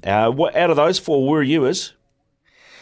Oh, I've seen the major of Mike Campbell, but I'd love to see Foxy get it. But for me, it'd have to be the boxing. I'd love to see us with a unified heavyweight boxing world champion. I think that would be something to really inspire the next generation. So, yeah, I'd go with boxing for that one, bud. Yeah, nice. I like it. All right, well, now Crusaders fans will be feeling pretty confident that their team's title hopes are back on track following the Chiefs' upset loss against the Reds last weekend. They'll have to be careful, though, that the same fate doesn't fall them when they face Moana Pacifica tonight in Auckland. The defending champs will be missing a number of their key players, including Richie Mo'unga and David Havili, who are both out as part of All Blacks' rest management program. Kieran Reid knows how frustrating it can be for teams, and he's with us on the line this morning to preview an interesting slate of Super Rugby games and give us the skinny on what it's like to play golf with Izzy. Morning, Rito. How you doing? Hey, good morning. How are we going, guys? Yeah, good, mate. It's a bit wet out. Izzy's concerned you might pull plug. Mate, yeah, I'm not that kind of fair weather golfer 100%. It looks a bit wet for me. Told you, Rick. Told you they'll pull out. Doesn't mind tucking the ball under the wing and running at a South African forward pack, but as soon as it starts raining, he's like, no, I'm going to put my feet up. Yeah, no, 100%, quality. Kieran, mate, what have you made this season of the Chiefs? Because they have been going great guns under Clayton McMillan. Was there any point with the red and black running in your veins that you started to worry about a final title for Scotty Robertson? Oh, mate, they've been outstanding. The Chiefs, they've been awesome. I think, it reminds me a little bit of those years, 10 years ago when they kept upsetting us taking us over in the semi-finals there, 12 and 13. So, it looks like they've just got a real strong culture. They've got a real strong bond together, which I think makes the Chiefs dangerous. So they're in that form, and the big boys who have been around for a wee while as well are stepping up. So, like the likes of Retallick, Weber, Kano and things. So, look, they're a great team. The other guy in there that I think, who for me has played really well, is Samapeni Fina. I think he's been a great addition at playing blindside for them. He's looked like, to me, like he's got a real future. He used to play fullback. I was hearing Rito. He's down at the outside back, so they've moved him in into the loose forward.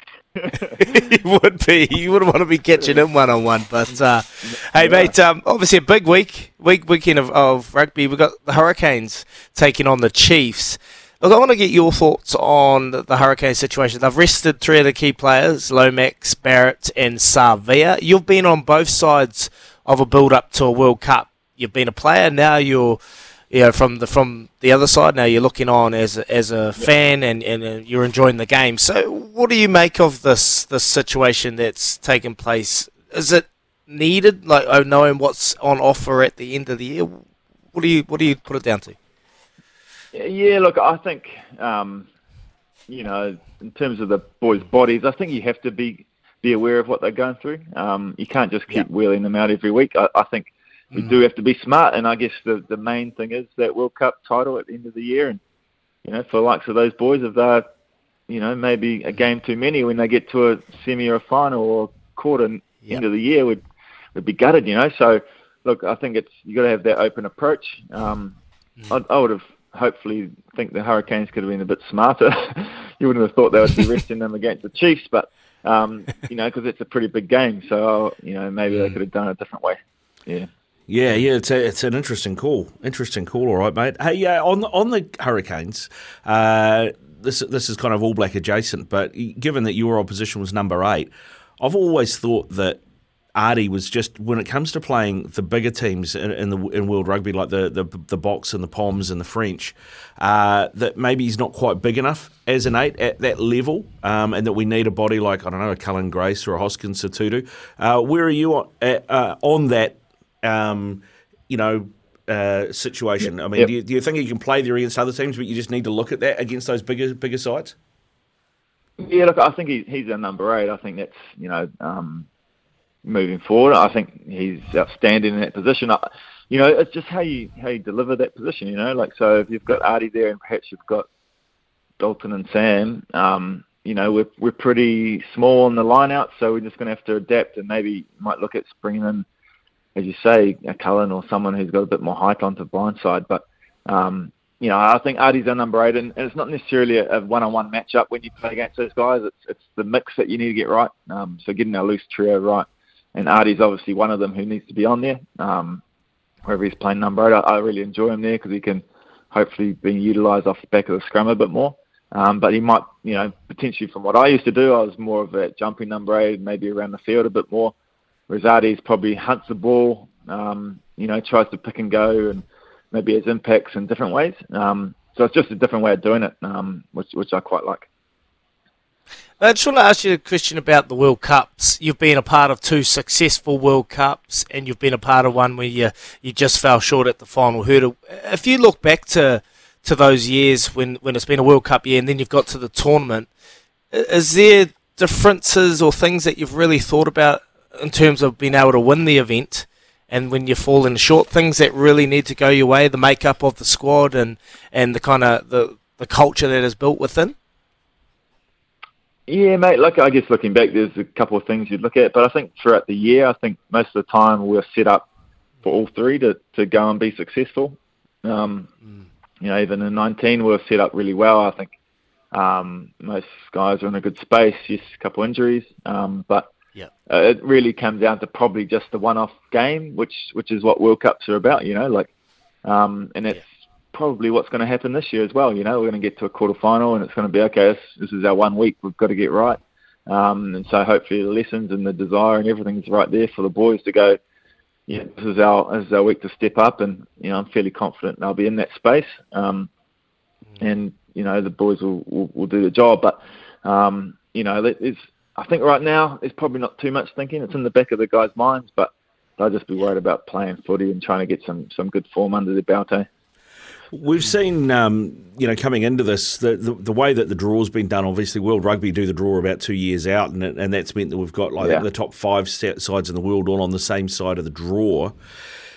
It's been something that the All Blacks have had to deal with before. For a long time we were the best team in the world 3 years out of every 4, and just never fell on a World Cup year, unfortunately for us. I'm wondering, looking at it, do you think that might be the case for the Irish this time round? Are they? Do you think just nearing the end of that cycle of those players at the top level?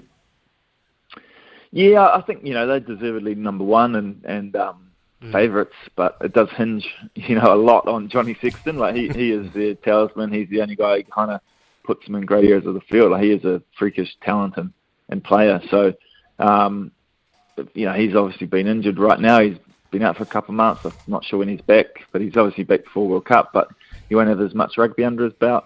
So that hinges a lot on them, and teams know what they're doing. I think Ireland are very structured and know what they do, and they do it really well.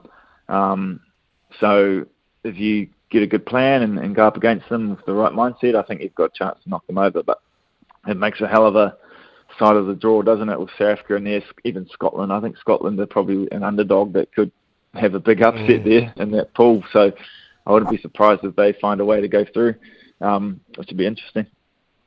Oh, mate, I can't wait. Can't wait. Couldn't come around any sooner, and we got the live broadcast here on SCNZ. We'll be calling all the games, so looking forward to it, Rito.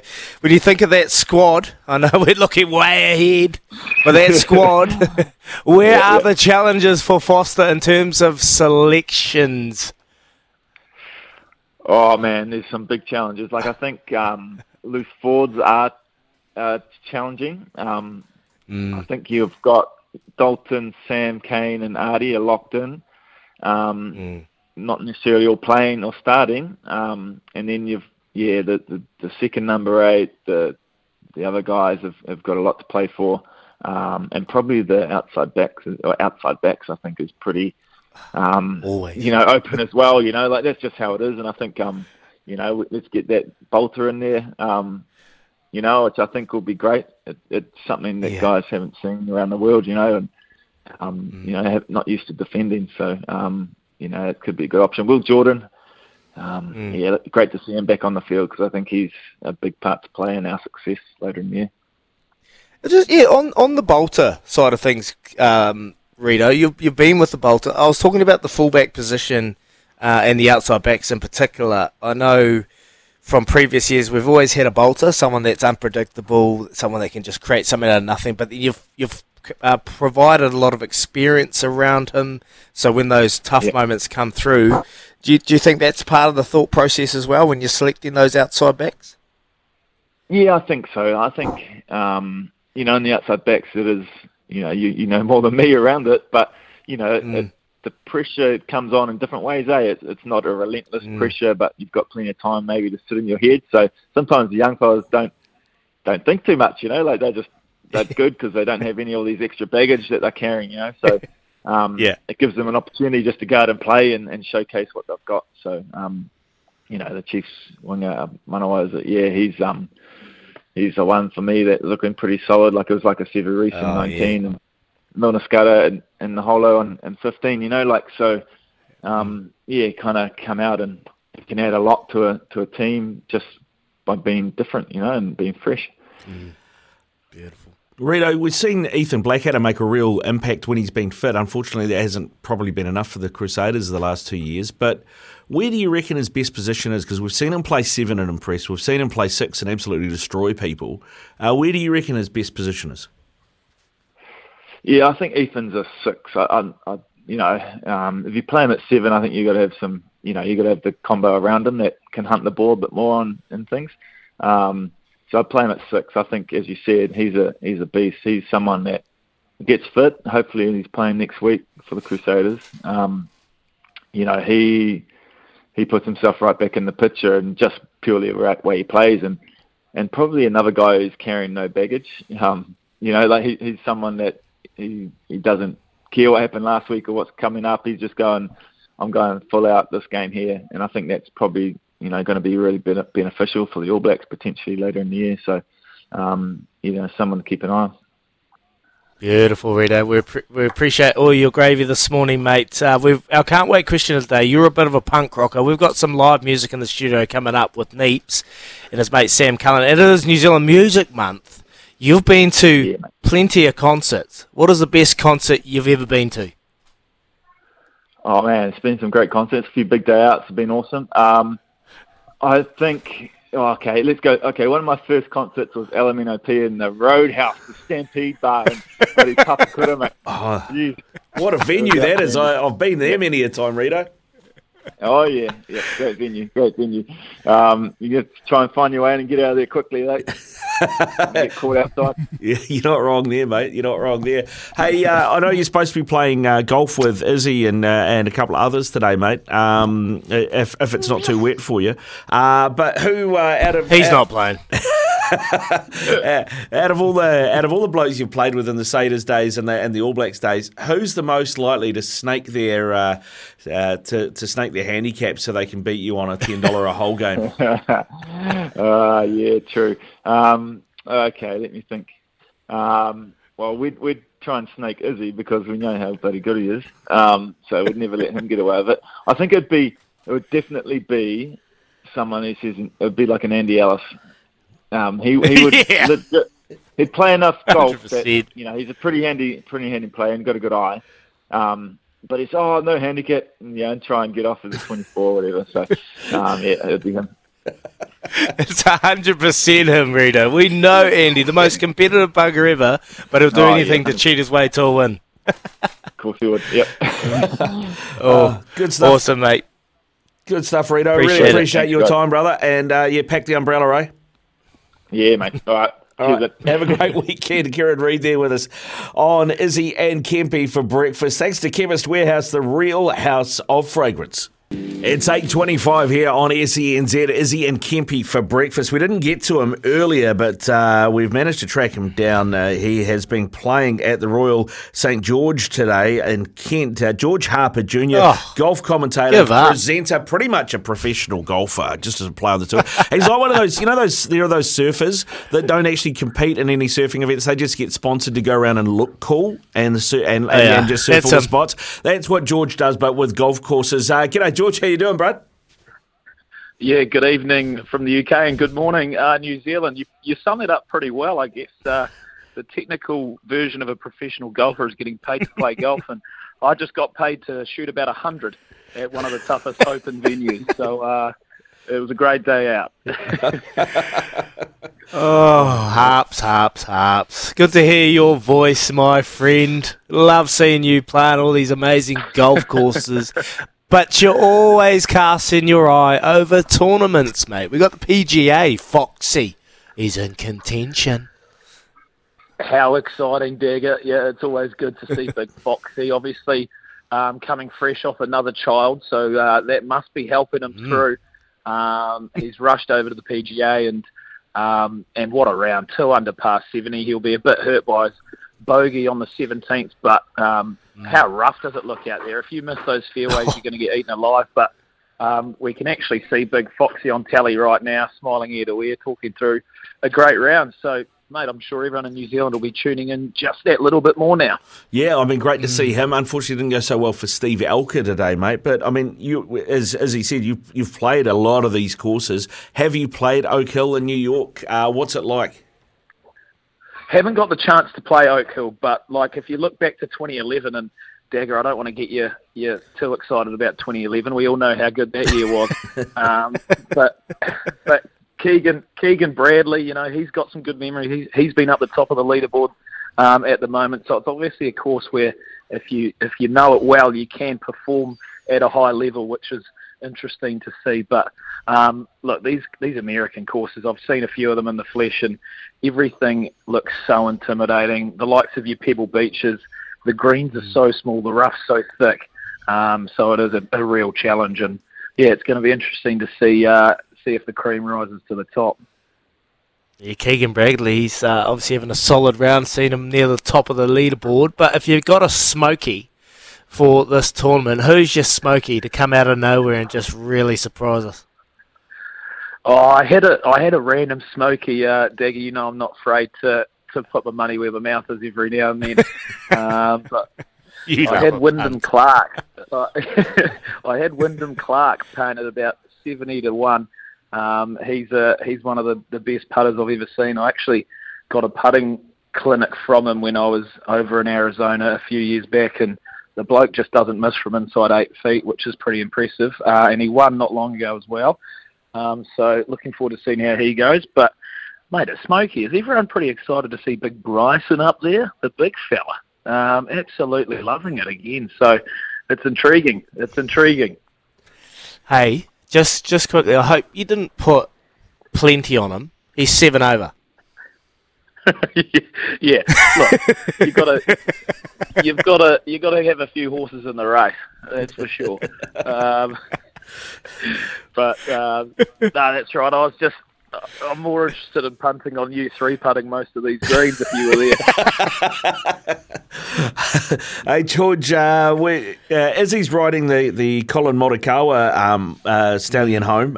He's won over after the first round, tied for 43rd with Rory McIlroy, who I've got in a multi as well to finish top 10. What do you reckon the chances are? Yeah, I love that. It's funny you say that because I'm actually staying in the hotel where Colin Morikawa won the Open Championship in 2021. And as a matter of fact, he actually kicked me out of my bedroom. He didn't like his previous hotel, and he decided I want to come to the lodge. And so he ousted me, got absolutely stitched up, and then he went on to win the Open. So I'm back where I belong in my original room, and I can just smell the scent of Colin Morikawa in the claret jug. It's fantastic. But I just really hope Big Raws gets a roll on. Anytime Roy's in contention, my love of the game and the amount I tune in really rockets through the roof. We've got Bryson DeChambeau leading currently 4 under, Scotty Scheffler, Corey Connors, Keegan Bradley at 3 under, and then Foxy tied for 5th at 2 under, as we already mentioned, mate. We saw at the Masters the likes of Brooks Koepka and some of those live guys go pretty well until the 4th round, and then they kind of fell over a bit. Is there anybody out of live that you reckon's gonna make a charge here? Look, it's so hard to judge, isn't it? Like, when you come to these big courses, this is so different to what they play on those tours. So I'd be surprised if a live golfer could hold on a championship course like this. Obviously, Bryson's right up there, and you can see he's got really real strength out of the rough to muscle it. And if you've got a bit of extra distance, it always helps when you're playing from the rough with your approach shots. But look, I can't really see many of them popping back up this week. Obviously, a few people were punting on Brooks this week, but I'm pretty confident that the longevity and the cream will rise to the top. And as you can see, Scotty Scheffler, if he's anywhere near it at the moment, he just seems to keep on charging, doesn't he? He does, mate. He does. Do you think there's going to be a long-term impact for those live guys playing 3 rounds instead of 4 when it comes to championship games? Oh, it's just match fitness, isn't it? Just match fitness. It's sorry, that should have been your question, Izzy. Obviously, that's your area of expertise. We know what type of fitness Harper is into. That's at 19th hole. He'll be really fit there. Hey, Harps. Well, I am making this call from about 3 metres away from the 19th, and I'm probably going to pour myself a nice cold Guinness after this phone call to calm me down, because this interview is stressful stuff. Well, George, we wouldn't want to stress you out, mate, and we know as a high-performance athlete it's important to stay hydrated, so we won't keep you away from that Guinness any longer, mate. Appreciate your time, man, and Cheers, thank Harps. you. Enjoy the rest of the PGA Championship.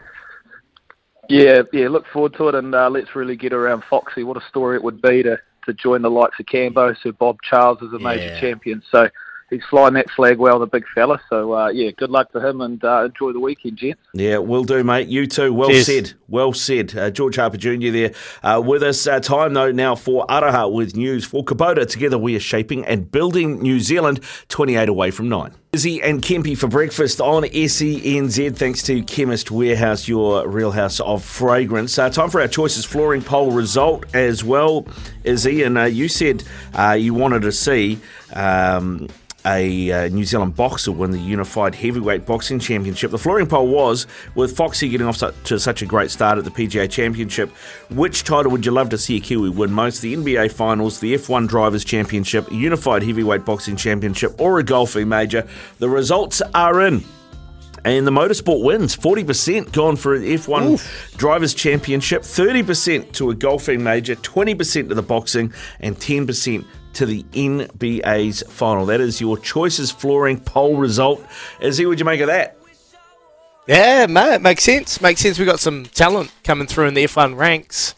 Young kid down here, Louis Sharp, and then you got the Carlin Racing that's gaining some traction for the big backer down here, and Liam Lawson potentially going to get an opportunity to race at Red Bull with their the driver for Red Bull is under so much pressure, AlphaTauri driver. Makes sense. Absolutely love it. Cheers for that, Rick Dog. It's time to catch up with Pip Morris. Bet live in your favourite sports. Download the TAB app today. Morning, Pip. How was your Mother's Day? Morning, Izzy. It was really nice, thank you. I did get my burnt toast in bed with a nice coffee and relax with the kids for the day. Nice. Oh, nothing like good old burnt toast. I burned my daughter's toast. She's burnt, and then I just scrape it off. Got to start again. But anyway, we do our best to try. Hey, you'll be happy. Panthers, they are back on a wee bit of a run.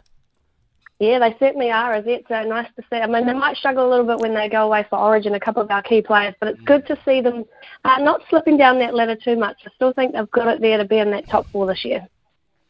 Beautiful, beautiful. What have you got for us today?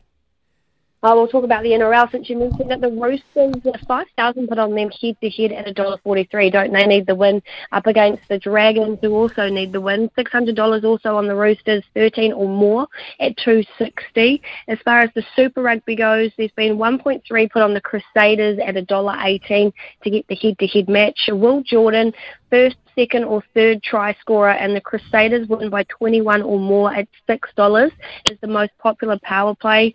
And then the other game, the match result betting on the Blues up against the Reds, actually 50-50. For the Chiefs, 3,000 put on them at $1.22, and 85% of the match result is for them to get the win there, the Chiefs. And just for the racing side of things, our listed feature is out of our Puni. It's the Rangatiki Cup. It's the happy 90th birthday Edith Bull. And the best backed in that race is Mary Louise for Robbie Patterson. She's by far the best backed in that race. Is anyone back? Just ask me. Second best backed in racing the race. Ooh. You get on it for a place, Kempy I might reckon. have stopped that. Get on it for a place. Yeah. Probably not the falls on, but yeah, his last run was very, very good. I heard they were thinking we might only beat one home, so nice little place on there. Yeah. He's carrying a bit of weight this time around. He's carrying 60, I think, but it should be wet, which he likes. Pip, we did have a text through here. I mentioned earlier that the Broncos had lost 3 of their last 4. Richie said next week the Broncos will have lost 4 of their last 5. The Warriors, of course, got the weekend off, but they do play the Bronx in Napier next week. You seen much action there? Yeah, we're still having a little bit split to betting on the head-to-head markets at this stage. I suppose it's that question mark whether or not they'll have Adam Reynolds back. But, look, Warriors fans are always out in force at home as well. So, look, I mean, the Broncos are right at the top at the moment, but punters are still back in the Warriors, as they usually do. They always keep the faith. And the PGA Championship, I would imagine you've had a little bit of weight come on Foxy after his start for his first round 2 under. Absolutely. He is the second best backed for the outright winner. The first one is John Ram at $9, and then Foxy, and then Scotty at $8.50. So he is starting to really ramp up. Beautiful. Get up, Foxy. You sound a little bit crook there, Pip, so we'll let you go. We'll let you go. Hey, you have a good weekend. Thanks so much for your time. Appreciate it. That was Pip Morris. Watch and bet live on your favourite sports and racing at tab.co.nz. Please gamble responsibly. R18, Rick Dog. Yeah, our can't wait question of the day today, if you missed it earlier, was the best gig you've been to. What's the best gig you've been to on a Friday? And we've had some great entries for this, some great text messages coming, but there's a couple here that are just out of the park here. Brendan sent this one through. Seen U2 at Croke Park in 2005 on the Vertigo tour. VIP with Bono's wife, kids and manager on the mixing desk. Wow, bloody awesome. Pulling some strings there, dropping some Croke names. Park. Oh, how good. And this one too. Awesome. We were meant to see Elton John and Billy Joel play at Wembley. Billy pulled out sick. Elton did 2 hours of his own stuff and then did an hour of Billy Joel songs as well. What an absolute champion. That is awesome. Man, that would have been some cool concerts to be a part of, particularly back in the 90s and the 80s, like just some legends. It's all changed now, but hey. Would have been cool. Yeah, mate, would have been fantastic. Just a couple more before we get away as Sam Cullen is getting ready to come in studio. Went to Athletic Park in 91 to see AC/DC, epic concert and Bogan Az. The stage roof blew down a couple of days earlier, so they slung a crane over it to help hold it up. Then I went up the Millard stand to scope the crowd as well. Still remember it to this day, that one from Cookie. And this one from Scott in Titarangi. She had on before Rage Against the Machine at the big day out. Everyone was packing in to see Rage, but John and the boys put on a set that blew the roof off the place and established them as one of the best rock bands around. Thanks very much for all your texts. Keep them coming through. 8833. It's 19 away from 9 here on SENZ. It's Izzy and Kempy for breakfast. 14 away from 9 here on SENZ. It is Izzy and Kempy for breakfast. And we've got a guest in studio, Izzy, as we've been teasing all morning. A good mate of our good friend Napier, whose last day it is today. Sam Cullen joins us in studio. G'day, Sam. How you doing? G'day. How's it going? Yeah, good, thanks, mate. Good. Now, Sammy boy, send it. Send it. Neeps wanted to get you in on his last day to play. I want to know, how much is he charging you as an agent for this? I'm not going to tell you. It's too much. Hundreds. It's his new gig. It's his new gig. Hey, Sam, I mean, obviously we're a sports station. You're a muso, but I know you're from Southland as well, much like young Napier. Who is your team, mate? What's your sporting passion? Big rugby guy, but I mean, the Southland Stags, you can't really get past them, can you, Napier? Not at all. But also, big on the Warriors, been to a couple of Warriors games this year, and just rugby in general, love it. Rugby in general, right. And what about in terms of music, mate? Who are your big influences? Bruce Springsteen's probably a big one off the top of the head. The Killers, that kind of rocky world, I guess. Yeah, around there. Well, we're gonna hear the song. You got anything before we get Sam to tee off? Nah, mate, I just want you to let it all out for young Neeps. He's been outstanding out here, so just, bro, go for gold and then we'll let Neeps pick up. Here we go. This is Sam Cullen, his brand new song. It's Forever on SENZ.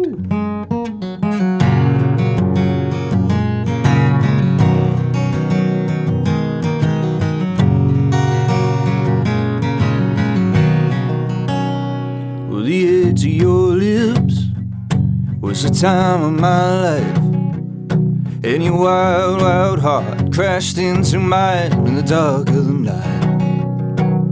You said I don't say much, well I haven't drunk enough. I was biting my tongue and thinking that this could be forever, forever.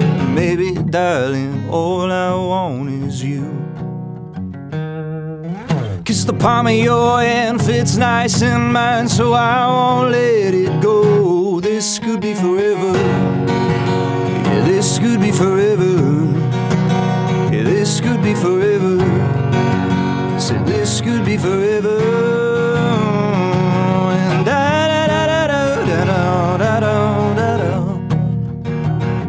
this could be forever, forever, forever.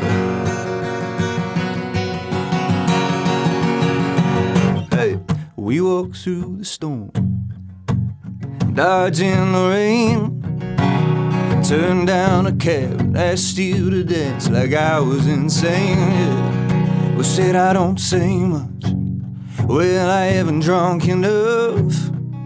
I was biting my tongue and thinking that this could be forever, forever. And maybe, darling, all I want is you. 'Cause the palm of your hand fits nice in mine, so I won't let it go. This could be forever. Yeah, this could be forever. This could be forever. Yeah, this could be forever.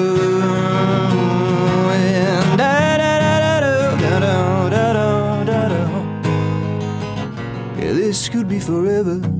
Forever.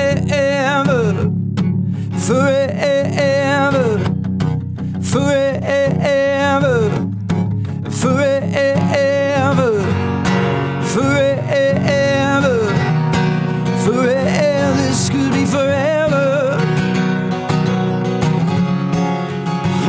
And this could be forever. Forever, forever, forever, forever. This could be forever.